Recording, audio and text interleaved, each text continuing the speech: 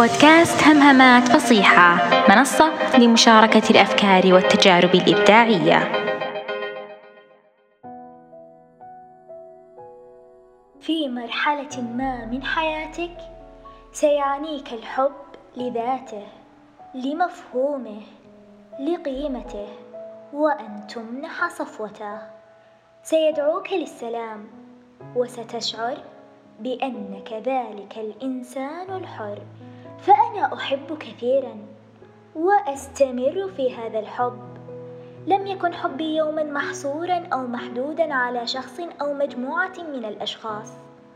لم يكن حبي مقرونا بمقابل أو بجزاء، بل كان كل ذلك لأنني أحب الشعور، أحب الحب وأمنحه من أجل المنح. الحب واسع، فلا تكن محدود. لا تحصره في كوكب وأنت في فضاء. ستفوت عليك الكثير من الجمال، الكثير من الروحانية الجميلة، والكثير من التأمل المحض، فقط لأنك محصور الحب وانتقائي المنح.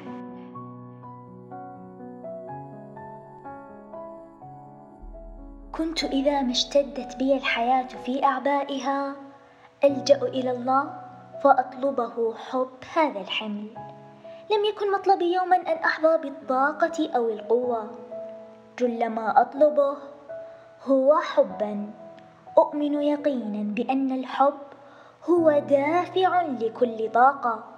الحب قدرة وقوة وطريق الوصول لكل شيء. إنه المعجزة.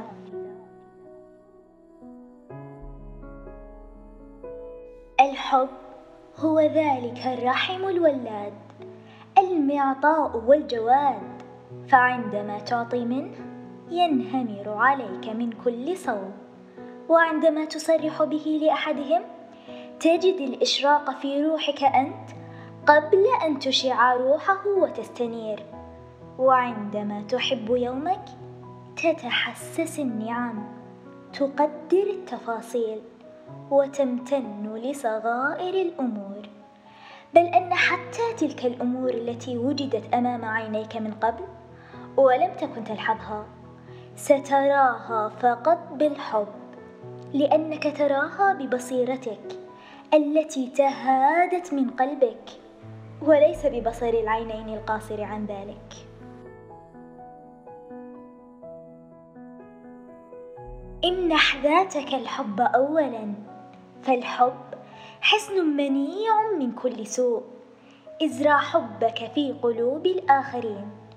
اجعل في قلبك متسعا لمزيد من الحب، حب الحياة، الطبيعة، والجمال.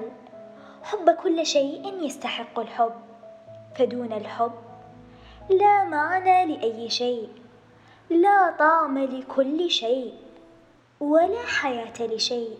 كن حبا يا صديقي.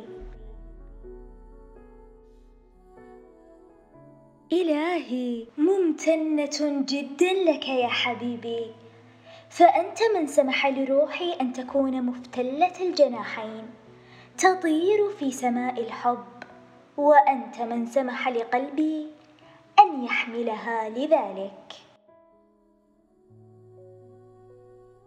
عندما سئل عن أحب الناس إلى قلبه أجاب بلا خجل وبفخر: عائشة، إنه نبي الحب والذي دعا إلى الحب، عليه صلوات ربه وسلامه، وله منا تمام السلام وتمام الحب.